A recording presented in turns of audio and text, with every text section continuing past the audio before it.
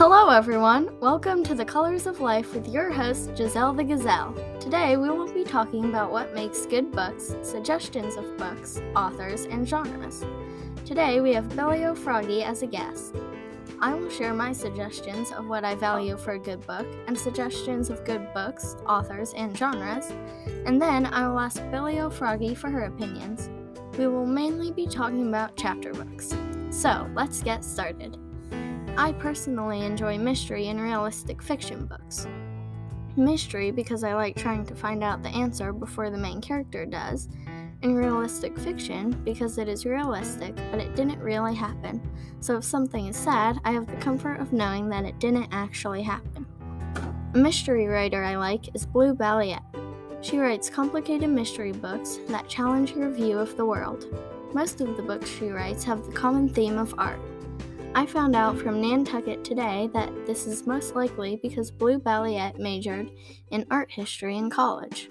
Another author that I really enjoy is Elizabeth Ann Wright. Her writing style is simple with a very realistic plot and not many big problems. She is also closely tied to art. I found out from Macmillan that her parents were both artists and art was her original career. What genres and authors do you like, Billy O'Froggy? What writing style do you like? I've always liked fantasy because its possibilities are endless and it's much funner to picture in my head. Some fantasy authors I like are J.K. Rowling and Camila Banco. Sometimes I like to read historical fiction. Right now I'm reading Little Women by Louisa May Alcott.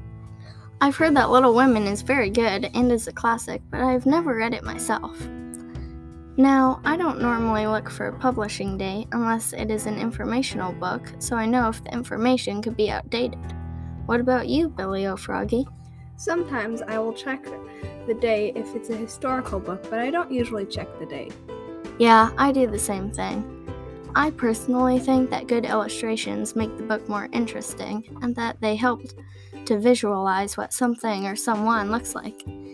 However, chapter books don't normally have as many pictures. What are your feelings about it, Billy O'Froggy? I like chapter books with some pictures. It helps me get a good visual. I agree, but sometimes the pictures look weird, and that can be annoying. When I look for a good book, I decide from the cover and title if it is something I will be interested in, and then I read the back cover summary, or if there isn't a back summary, I read the summary on the inside flap. I also decide if it is a genre I would like or not. Sometimes I look for authors or a series that I like, but I don't normally pay that much attention to the author. What do you look for to find a good book, Billy O'Froggy? I always read the back to see if it's something that I like, and I might also read the first page. I usually look at the cover to see if it's something I would like. Lots of people read some of the pages, but I don't like to do that because it feels like I'm jumping in too soon and it doesn't make sense. That's just my opinion, though. Well, that's all the time we have for today. Remember to look for books by the authors Elizabeth Ann Wright, Blue Balliet, J.K. Rowling, Camila Banco, and Louisa May Alcott. Also, it can sometimes be good to look at the publication date if you have questions about certain context.